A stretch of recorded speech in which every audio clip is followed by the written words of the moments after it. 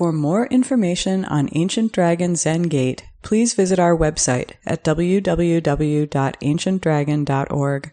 Our teachings are offered to the community through the generosity of our supporters. To make a donation online, please visit our website.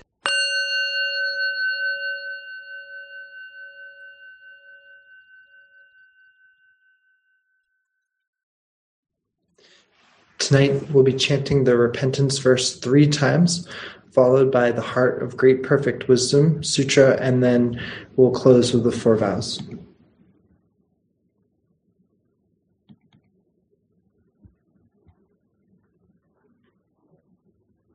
All my ancient twisted karma, from beginningless greed, hate, and delusion, born through body, speech, and mind, I now fully avow. All my ancient twisted karma, from beginningless greed, hate, and delusion, born through body, speech, and mind, I now fully avow.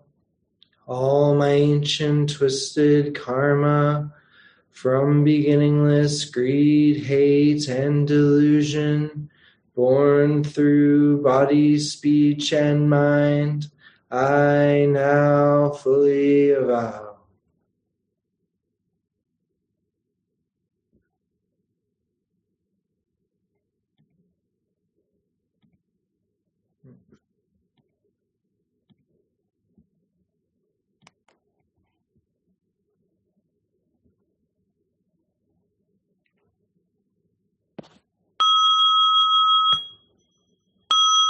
Heart of Great Perfect Wisdom Sutta.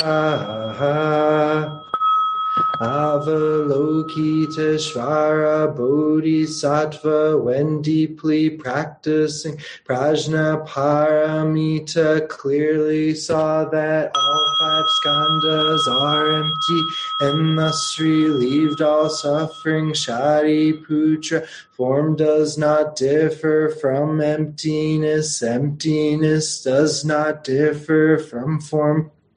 Self is emptiness, emptiness itself. Forms, sensations, perceptions, formations, and consciousness are also like this. Shariputra, all dharmas are marked by emptiness. They neither arise nor cease, are neither defiled nor pure, neither increase nor decrease. Therefore, given emptiness, there is no form, no sensation, no perception, no formation, no consciousness, no eyes, no ears, no nose, no tongue, no body, no mind, no sights, no sound, no smell, no taste, no touch, no object of mind, no realm of sight, no realm of mind consciousness. There is neither ignorance, extinction of ignorance, neither old age and death, nor extinction of old age and death, no suffering,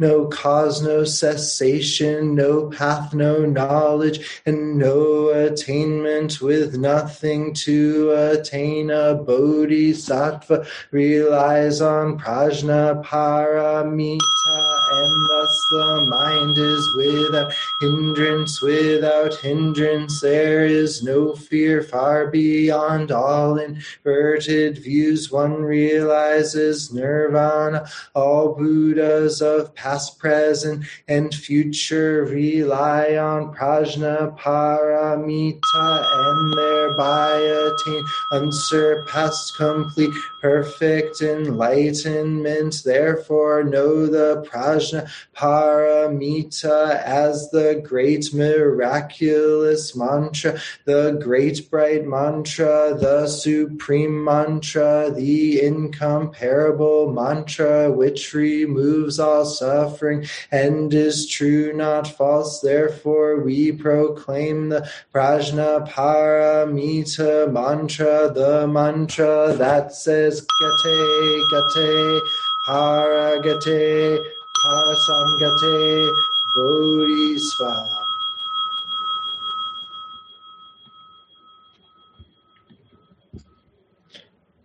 May all awakened beings extend with true compassion their luminous mirror wisdom. With full awareness, we have chanted the Heart of Great Perfect Wisdom Sutra. We dedicate this merit to our original ancestor in India, great teacher Shakyamuni Buddha. Our first woman ancestor, great teacher Maha Prajapati. Our first ancestor in China, great teacher Bodhidharma. Our first ancestor in Japan, great teacher Eihei Dogen. Our first ancestor in America, great teacher Shogaku Shunryu. The perfect wisdom Bodhisattva Manjushri. To the well-being of all those afflicted with ills, and to peace pervading for all peoples of the world. Gratefully we offer this virtue to all beings. All Buddhas throughout space and time. All honored ones, bodhisattvas, mahasattvas. Wisdom beyond wisdom, Maha Prajna Paramita.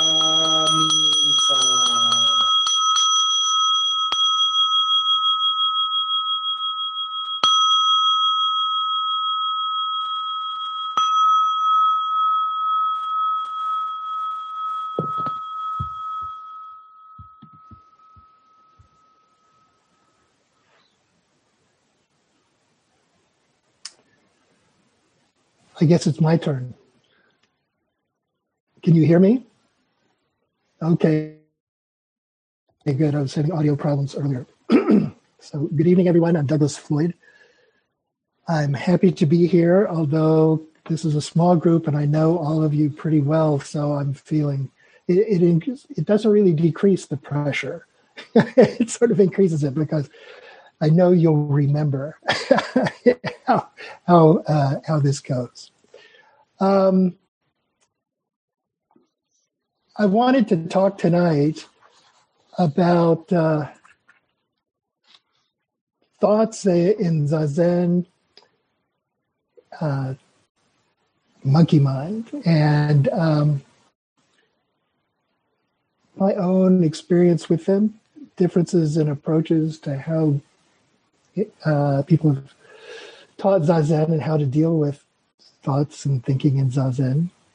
I think Matt may have heard some of this before, but I'll begin by saying that the problem of thinking and distraction in Zazen was a problem that really I found very frustrating when I first learned to sit. I learned to sit way back in 1972 and had to teach myself to do breath counting from a book called 3 Pillars of Zen, which was at that time really, I think, one of 2 books that were widely available that talked about how to do meditation. The other one was called The Heart of Buddhist Meditation, which was a Theravadan meditation manual by a German who was a monk who was living in Sri Lanka, and he was teaching a Burmese meditation method that had been invented by the Mahasi Sayadaw and become very popular in Burma. So 3 Pillars of Zen is a book that I know some of you are familiar with, especially Gyoshin, I think.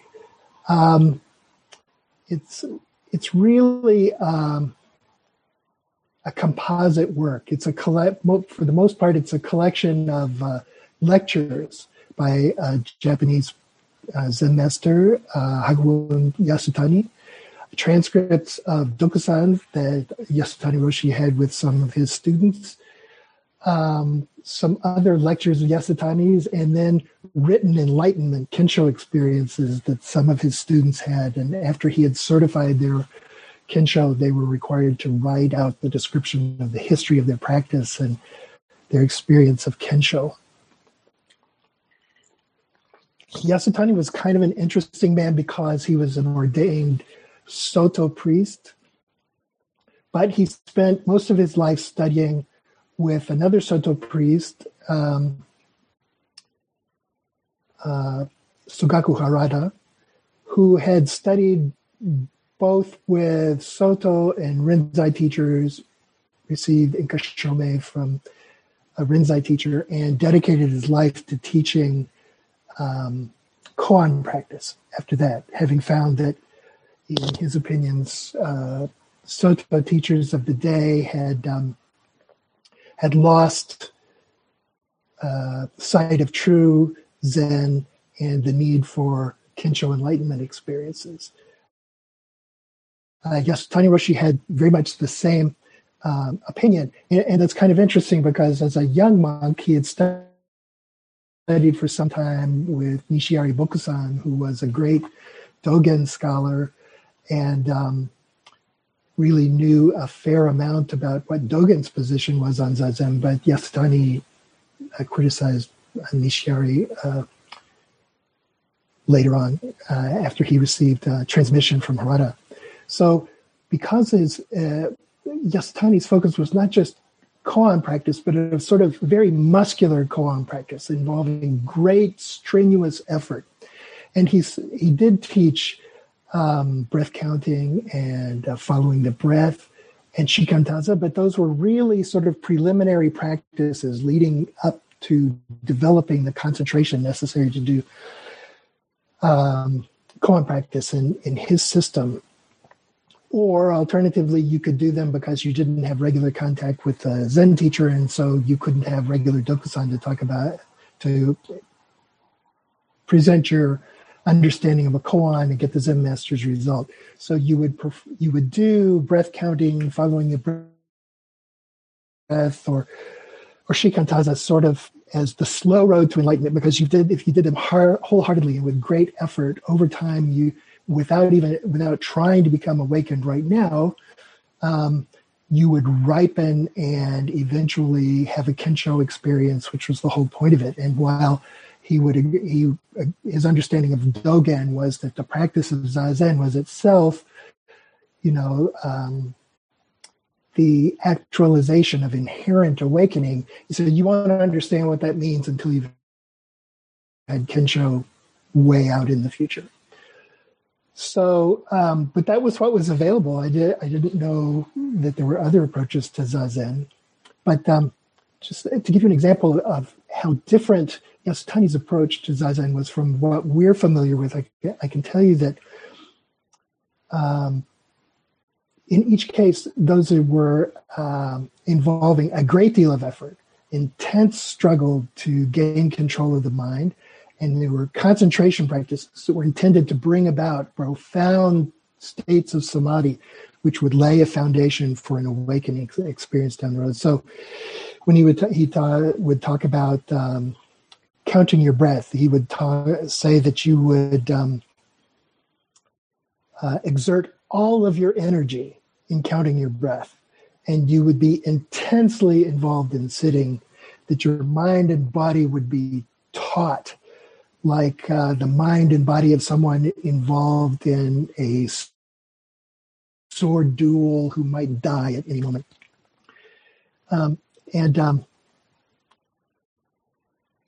That's a very different approach from what we're used to. The one overlap would be he said that thoughts that might appear during your zazen were not something to be worried about. They weren't really a problem.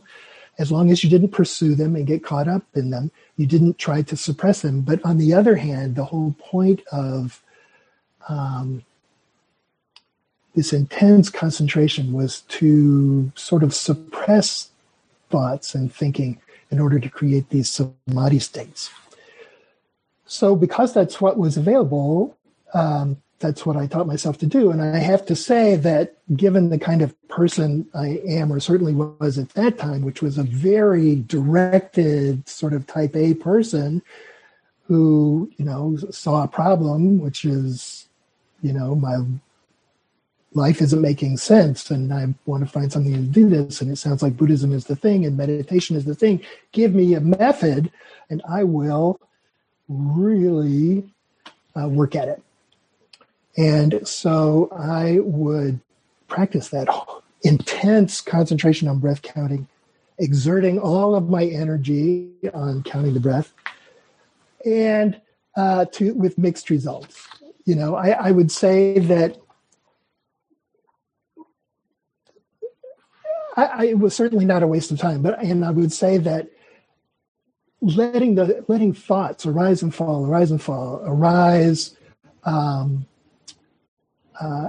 so that they could then discharge their energy, let's say, the emotional energy behind them, and then disappear, certainly, I think, helped me to process feelings around difficult issues that would arise from time to time. But that intense concentration, that tautness, would sometimes generate a real sense of clarity, and sometimes give rise to unusual experiences, which I won't claim to include enlightenment. But that tautness was something I experienced as tension, and far from suppressing thoughts, just that kind of energy, that concentration, that attempt to control Zazen, if anything, caused more thinking to come up and resulted in my becoming more caught up in thoughts and distracted during Zazen. So after I had been doing that, I guess, for a couple of years, I found my way to a Tibetan retreat center in Vermont and learned a form of meditation that's not really distinguishable from the Zazen that we practice. And that I found myself much more at home there and found that to be much more productive. Although, as I said, I certainly have been a very directed type A personality. So anytime, from time to time, as I practice, if I was finding myself bothered by thoughts in Zazen and getting distracted, the automatic reaction was to just seize on the breath and focus very hard and concentrate and strain very hard to develop that concentration that was going to quiet my mind.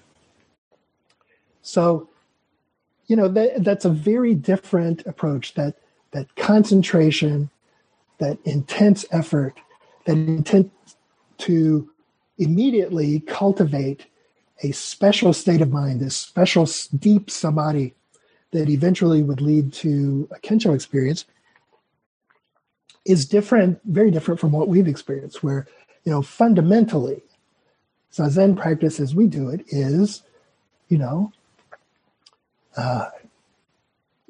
take it upright, sit upright, don't move, let thoughts come and go, leave the thoughts alone, don't focus on the thoughts, don't analyze the thoughts, don't try to stop the thoughts, no control, keep breathing. That's always important. And that's pretty much it. Suzuki Roshi's position on this was that that the state of mind we have when we take the posture of Zazen is itself enlightenment. And that is certainly Dogen's position too. Because I know you remember in Fukan Zazengi,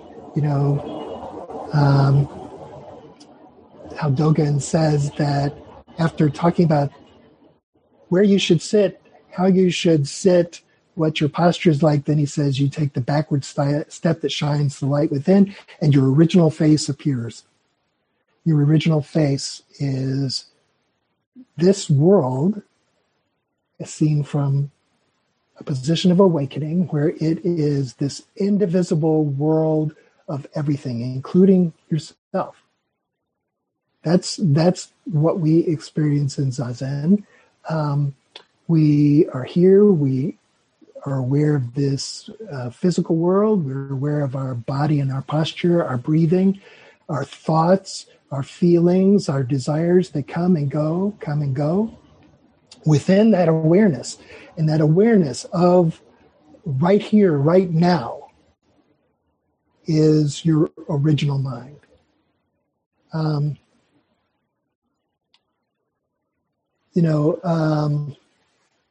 So I think the important part about about this is that we're not going to in any way focus or observe the thoughts. We're going to be aware of them because thoughts are inherently a form of awareness. You don't have to direct your attention at thoughts to be aware of them because they are inherently a form of awareness. But we just let them come and go, let them come and go, let them come and go. It can be helpful to feel your breathing or to count your breath on the exhalation, breathe out, 1, breathe out, 2, which isn't a form of concentration. It's a way of staying in touch with this experience of being here now physically as part of this moment. Reminding of us of our body. It's a light touch. It's not concentration. It's not excluding anything from your awareness. It is an open, inclusive form of awareness. You don't have to try to make it open, inclusive. Just holding the posture, sitting upright, not moving, letting thoughts come and go, leaving your mind alone. That's what will happen. This awareness, sitting here and now, in this situation, the awareness that arises, Suzuki Roshi called big mind. Nanchuan called it ordinary mind. Dogen and other people would call it original mind or original face, your original nature. It's your original nature because that awareness of the world, what's going on in the world, your body, your mind, is there all along. It is always there, even if we're distracted so that we are not paying attention, we're not aware of it. And if we become distracted, as soon as there's a gap in the thinking and we're back, there it is. There it is. Big mind is there. Original face is there. This awareness is always there. It's called big mind because as you sit there, it encompasses everything in your situation, and including the small mind of thoughts and feelings and desires and judgments. I don't know, maybe you call it mental acts of focusing or concentration. All of those take place within big mind. They are big mind.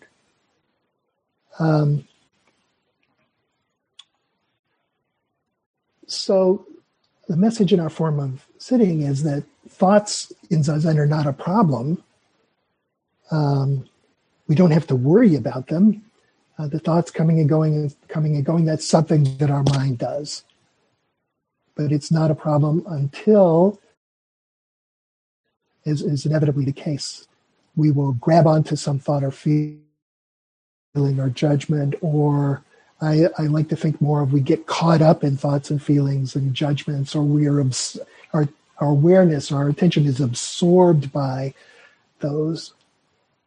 But that's not really a problem because we're not aware of the problem while that's going on. What happens is there's a space develops, a gap in the thinking, and we come back and we become aware that we're not living inside and we're not inhabiting those thoughts or feelings or judgments in that sort of constrained world, little world where it's just me and the object of my thought, me and the object of my desire, me and the object of my thinking. I'm back in big mind. I'm back right here and now. And those thoughts and feelings aren't my world anymore. They are mental phenomena that I'm aware of coming and going and coming and going.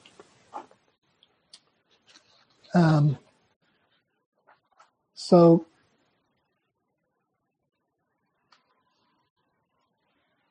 I think the reassurance we can always have is that whenever we get caught up in thoughts, there's nothing to do.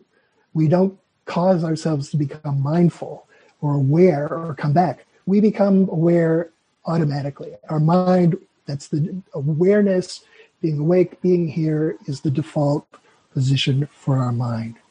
And so there will always, once we get distracted and there's a train of thought or feeling, there will be an opening in which we return right here. And our response is not to try to focus on something or try to be mindful of something. It is just to correct our posture, check our breathing, let the thoughts continue to come and go, and stay with it. So it's not a matter of a forceful concentration, a willful exercise, an attempt at control. It's allowing awakening to come. It disappears. We recognize that it comes again, and we are willing, when it comes back, simply to stay here.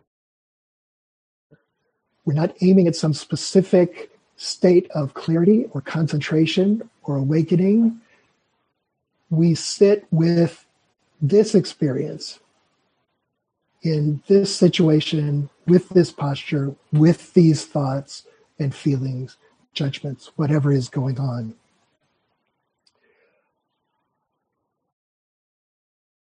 And so I think what you could say is it's not just a matter of leaving your mind alone, not attempting to control your mind, not trying to focus or concentrate or be mindful, because you are aware already. It's really a matter that apart from maintaining your posture, breathing, perhaps counting, there is no deliberate activity whatsoever. The thoughts that come and go on their own.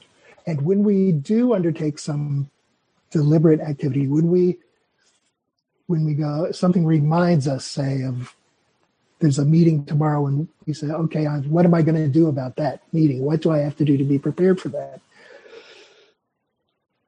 We refrain from doing that. But if we do that, the thing to note is that we are caught up in the thinking just as much as if that whirling train of thought that goes on all the time, the monkey mind, had caught us and we'd gotten trapped. So that intentional activity, mental activity that draws us away from this awareness right here and now, in the same way as if we get caught up in the whirl of thoughts coming and going.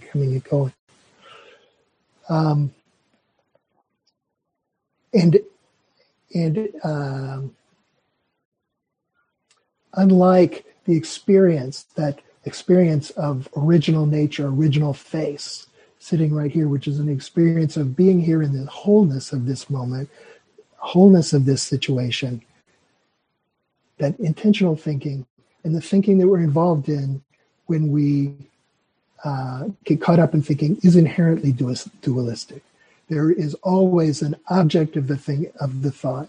There's me and the object of the thought. There's me and the object of the desire. There's me and some judgment, some ranking, some decision that's good or bad. I like that. I don't like that.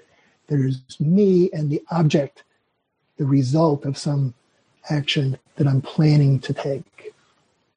But again, that arises in the middle of big mind. And if we are not caught up in them, while the thoughts and emotions are and judgments are inherently deluded, it's not a problem because we're not caught up in them in the same way. We're not controlled or under the power of that dualistic split between me and the object of my mental activity. So,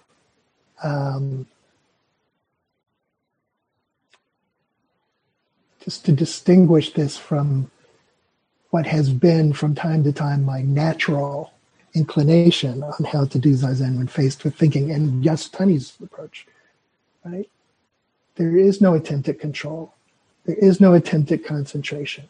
There is no attempt to develop a special state of mind. Just this right here, just coming back to this, becoming awakening to being this right here. That's fairly short, but my intention was to to give people a chance to talk about their experience with thinking and distraction in Zazen and how you might be dealing with it. Thank you.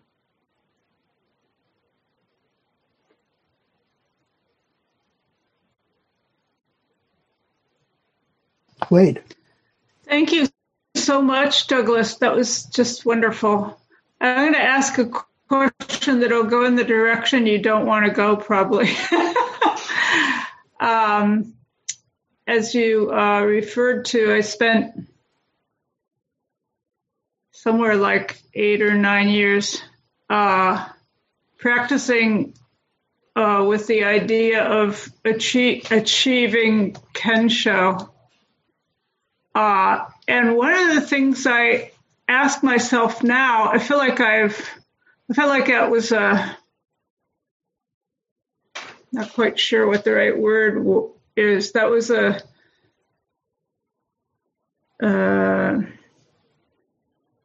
strange place that I inhabited, that I escaped from, or something like that.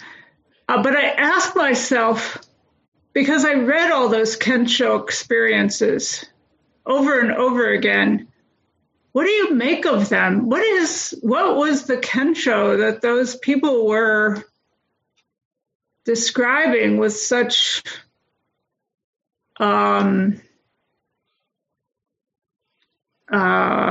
dramatic, sort of irresistible power? Yeah. What happened to them? What was that? I really want to know. And I mean, maybe it's not the same thing to all of them, because there were many, many people who described something that, that I hadn't experienced, but oh my God, it was pretty big deal. But I don't know what it was.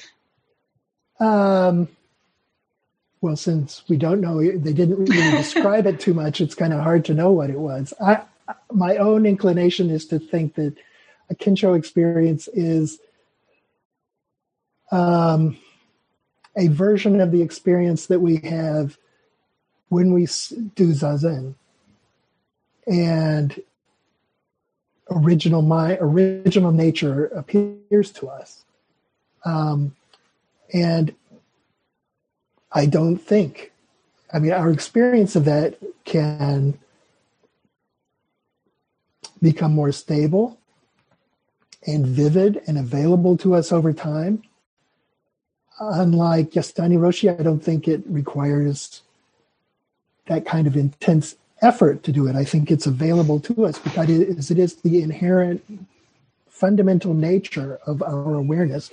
If we are not caught up in mental activities and we are not distracted from it, I would speculate that maybe as a result of that intense concentration practice and the amount of effort, that recognition of this right here is extremely powerful and vivid and moving. But and that's what I would speculate. And I say that partly because just having talked to people who've, having myself spent 10 years in the Sambo Kyodan group, in the Harada Yasutani lineage, but not very different. They practice very differently from Yasutani and Harada. And from talking to Rinzai people and reading about Rinzai people, I feel like there's so much in common with them. I really don't, Yasutani can be very extreme, and those Kensho stories, I think, have been a very bad influence for many people. They were very bad influence. Yeah, I completely agree. People write poems that are evidence of their awakening to truth, but they don't melt down. They don't sweat and wet their pants and all these things that happen I think you're exaggerating a little bit. It's impossible to exaggerate. It's like so extreme. Okay, I'll be quiet now. Well, I've always wondered about it. It's like something that's such a mystery to me. Yeah, I think that if there's a trade-off of that sort of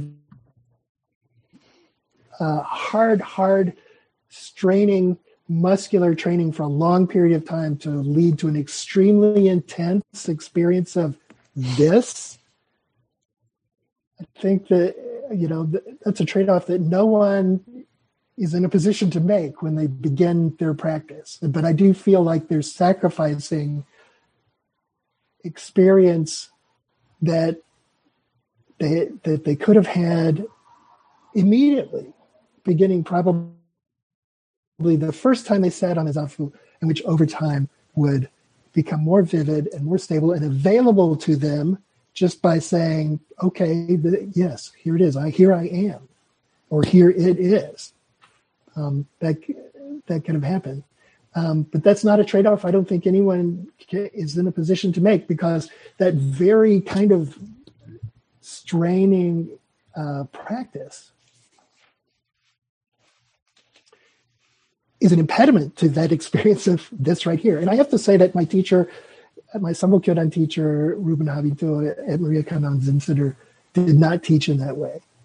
And so I don't feel that practicing koan under Ruben's instruction was an impediment to that experience of awakening to this right now.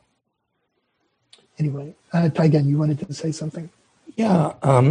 First of all, thank you, Douglas, for a very practical talk. The issues you raised, excuse me, are something we all experience as Zazen sitters. I do want to talk a little bit about Kensho.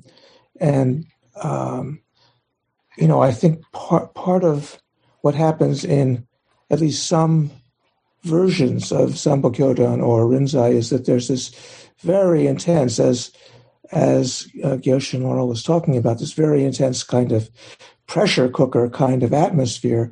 And so sometimes what happens is this kind of catharsis where, somebody feels released from that. And I don't know that that's, let me backtrack a little bit. I've been studying this text called The Awakening of Mahayana Faith, which was a very early 6th century Chinese Buddhist text that really influenced a lot of East Asian Buddhism.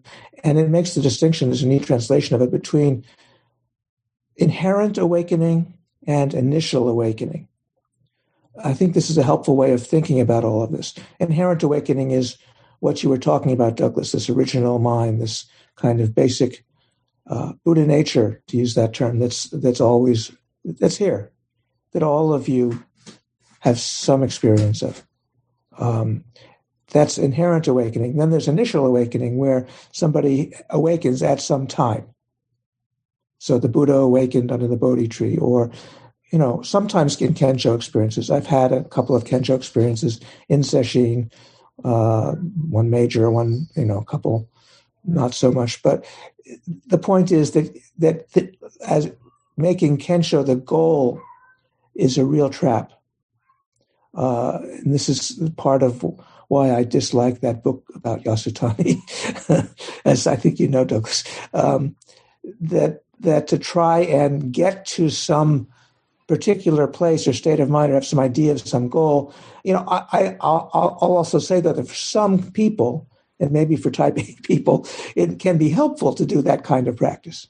So I'm not saying that may not be helpful for some people, but fundamentally, it's these experiences of what we might call initial awakening at some point, are just confirmations of inherent awakening, and help us to see that which over the course of time, regularly sustaining a more gentle Zazen practice like we do here, just sitting and being present.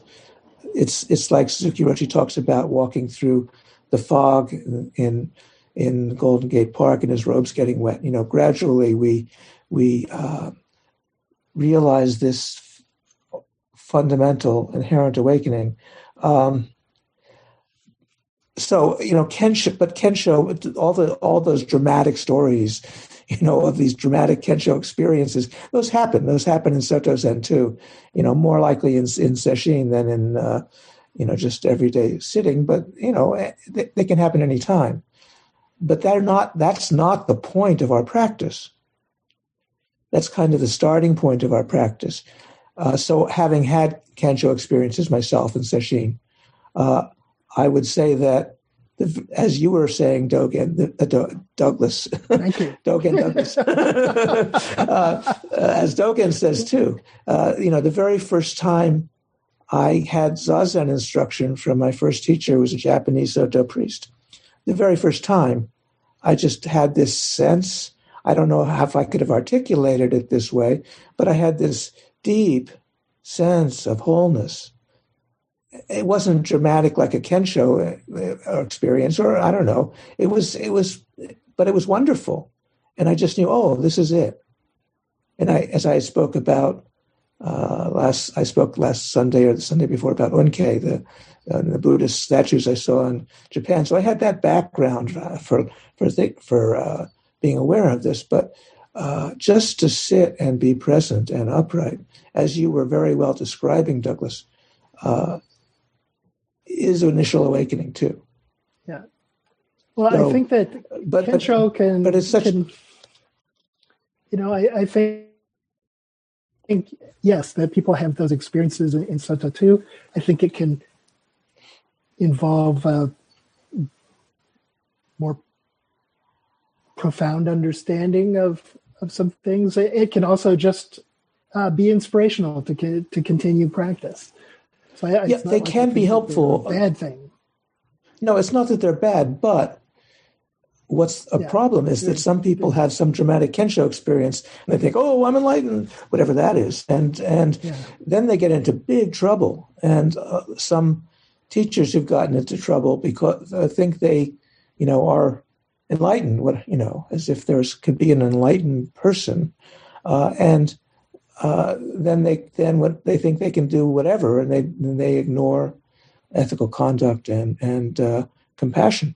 So, but I want to say one other thing about Kensho, which is that in Orthodox Rinzai Zen, this is from an article by Victor Sogen Hori, who was later a professor of Buddhism at McGill, but practiced intensely in Rinzai Zen in Japan before that, and is at least at one point was the American who had gone furthest in the formal Rinzai koan curriculum.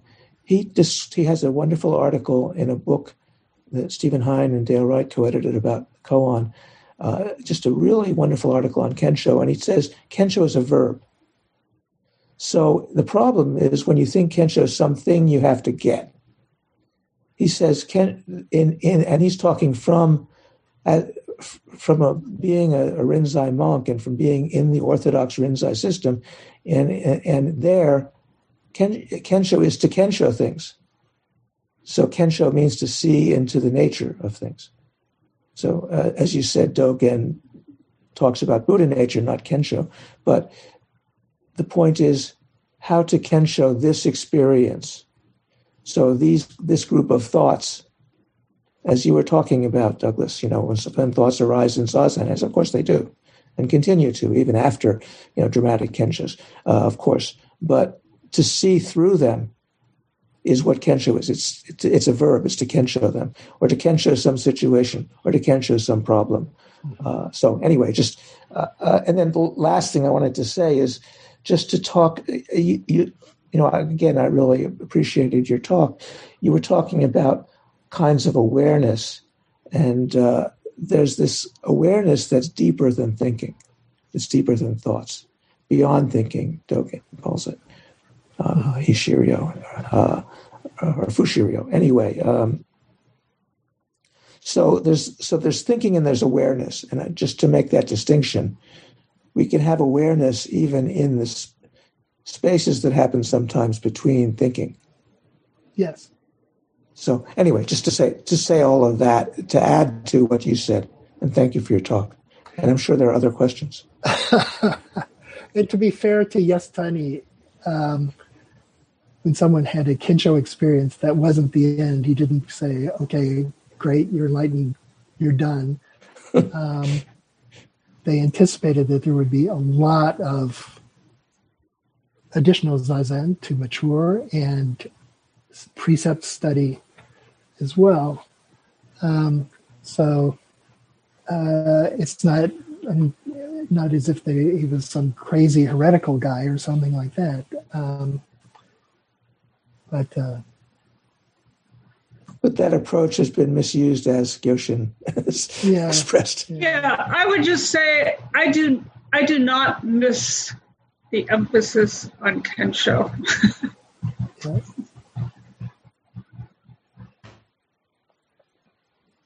Yeah, well, and in my former experience with Sambo Kyodan, they didn't talk about it. So, unlike there were Sambo Kyodan places where at the end of a session, people who had Kensho certified would be called up to the front of the room and everyone would bow to them. And, that was not my experience. So, that was not the experience of Yasutani's Dharma heir who took over Sambo Kyodan after he died, Kon Yamada Roshi. He did not do that and took a less extreme approach to practicing with koans.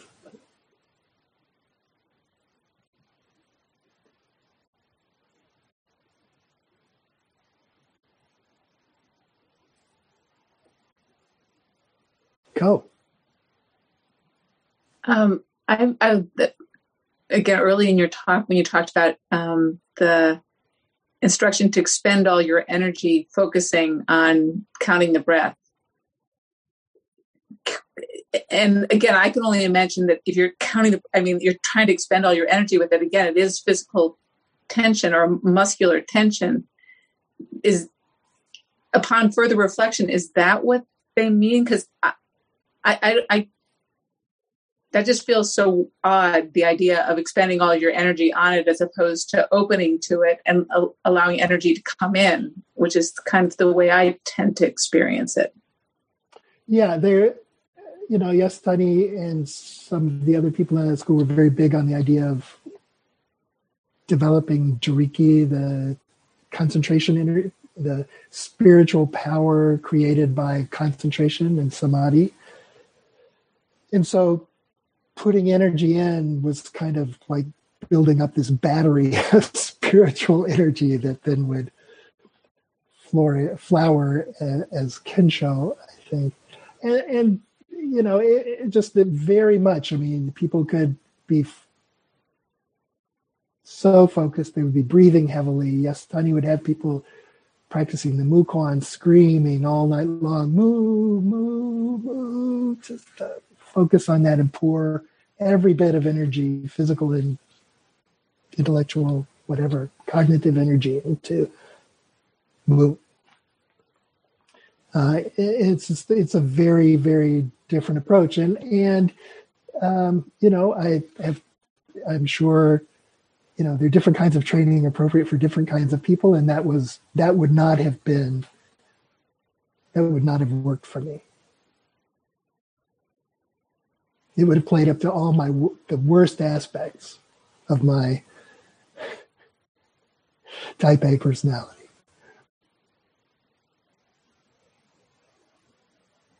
Thank you.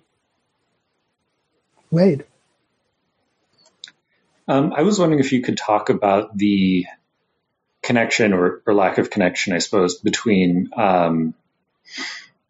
big mind and ordinary mind. Like, are those concepts the same, similar, different? Were they related? I think it's the same mind. Ordinary mind is translated different ways too. So it's sometimes ordinary mind, sometimes it's everyday mind. The idea is that it's it's the mind that's there. It's not an extraordinary, exotic, special experience, but it's an awareness that's there all the time. And the story is, right, when Zhao, when he was a young monk, not the 120-year-old monk who died after being a respected teacher for a long time, he was a student of Nanchuan's, and he goes to Nanchuan and says, what is the Tao? And Nanchuan says, ordinary mind is the Tao. And Zhao, again, translation says, what do I have to do? How can I attain it? And Nanchuan says, well, if you try to attain it, you distance yourself from it, or if you pursue it, you turn yourself away from it. It's the same thing of being caught up in the pursuit of some state of mind actually is another form of thinking, being caught up in thinking that steps away from that experience of ordinary mind or big mind or the original face. And, it goes on, if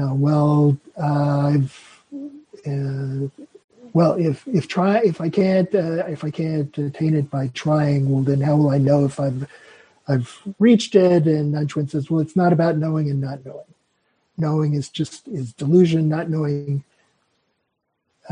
is dullness and obliviousness, something like that.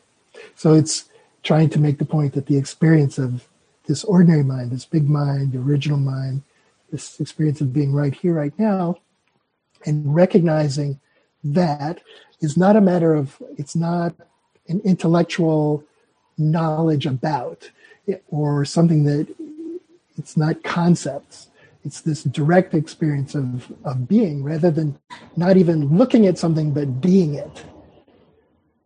And also it's not knowing, which is just, that sinking into yourself, which is lack of awareness. So I think they are essentially the same. They're just different words pointing at the same thing. Thank you.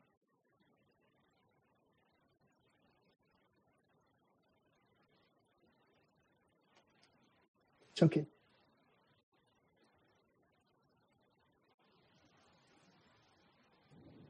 Hey, good evening, Douglas. I was wondering if you thought that Kensho experiences were kind of, how to put this, like something that can be experienced across religions, or is it something exclusive to Zen Buddhism? Like, is it describing a kind of natural, like if a Christian has a religious experience, do you think it would be similar in content to a Zen Buddhist enlightenment experience?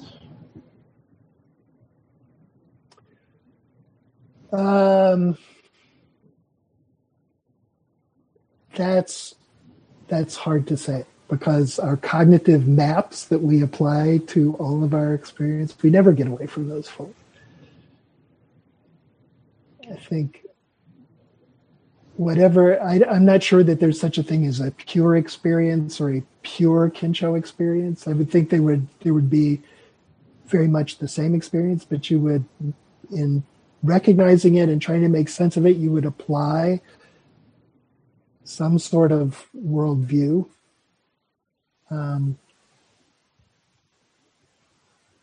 So I would say there's a lot of,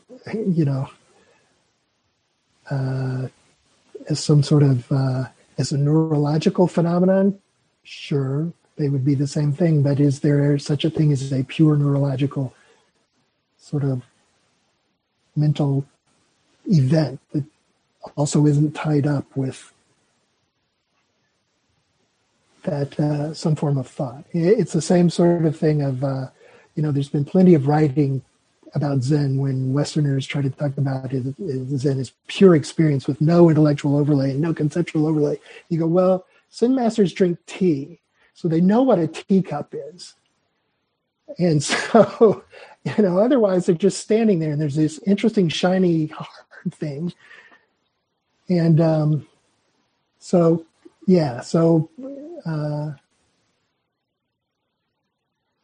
people from different backgrounds would see a teacup, but they would have different appreciation of it.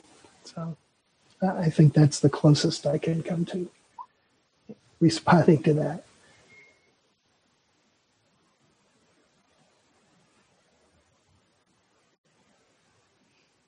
I'll just jump in. Ian, I was thinking the same thing, but I think I have an idea about it, and that my idea could be wrong. But I grew up Catholic. I grew up, a kid, and I would walk in the woods, and I would have these moments. And then as I went to Catholic church, I would have these moments. And in Zen Buddhism, I'd have these moments, and they're all different. But it makes me think like our minds are very powerful, and whether we practice Rinzai, and we have a Kensho moment, or we have Soto Zen, and we have Zazen, Dogen style, or we are Moses on top of the mountain with the burning bush. I think they're all the same, but I think they're all our own unique ones. So whatever Kensho is for someone else, that's not Kensho for us. So I don't know if it's really helpful to say, what did those people experience with Kensho? Whatever we experience is going to be different. But I do see, at least in my experience, similarities between secular, Catholic, and Zen experiences. It's awakening. You can call it whatever you want. I call it awakening. I call it opening up to reality, getting rid of my ego a little bit, seeing my inner connection to all beings. I think you can do that in a Catholic framework. I think you can do it in a Jewish framework. I think you can do it in a Muslim framework. I think we're really speaking to the same thing. We're just doing it in our own mind, in our own context. If I grew up in China, I'd have a very different mind because their language is very different than the English language. Mm-hmm. Just their language, the tonal language is different. So, our mind is structured based on our surroundings. So, I don't know. That was my thought. But I don't want to talk about that. I had something else for you, Douglas. When you were talking, one of my Dharma friends said, we bring our life into the Zendo. And I've been treating my practice with curiosity. Maybe these are the Theravadins I listen to. But I was like, oh, this is interesting. This is interesting. I don't try to play with the thoughts.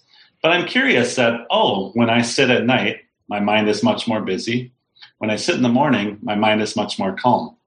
Just curious. When I've had a stressful day at work, my mind is very busy.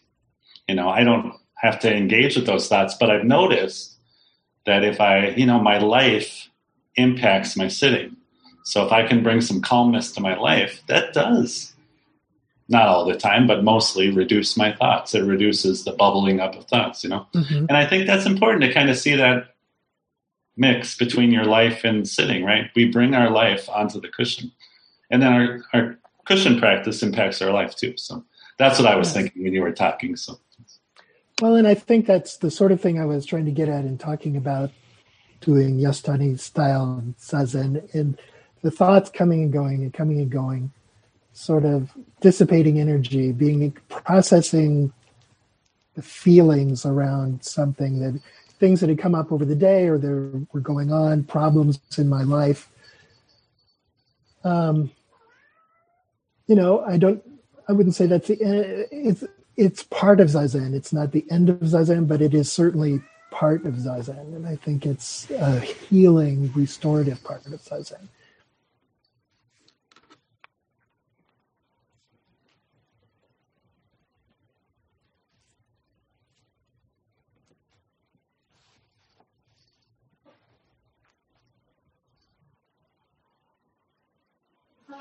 Okay, it looks like my work here is done.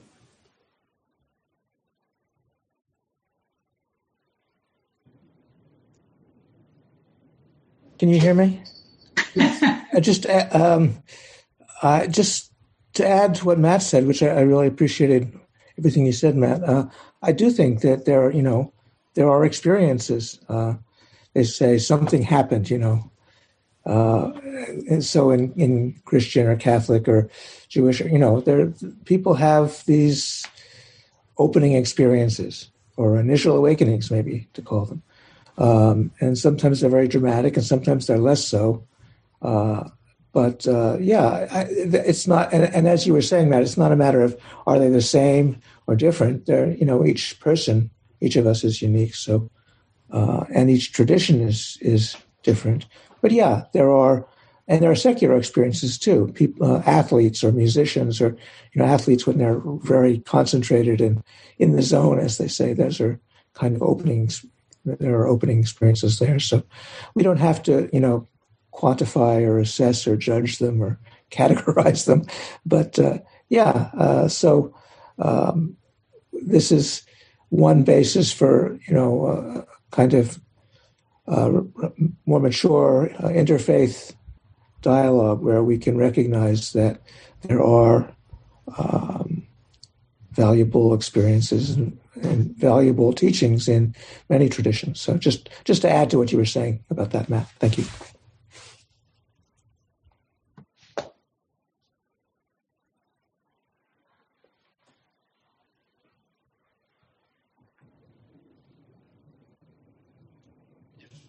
There's no more questions. We can close with the 4 vows if Douglas wants to.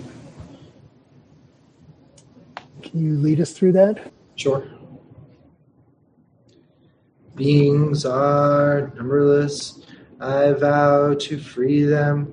Delusions are inexhaustible. I vow to end them. Dharma gates are boundless. I vow to enter them. Buddha's way is unsurpassable. I vow to realize it. Beings are numberless. I vow to free them. Delusions are inexhaustible. I vow to end them. Dharma gates are boundless. I vow to enter them. Buddha's way is unsurpassable. I vow to realize it. Beings are numberless. I vow to free them. Delusions are inexhaustible. I vow to end them. Dharma gates are boundless. I vow to enter them. Buddha's way is unsurpassable. I vow to realize it.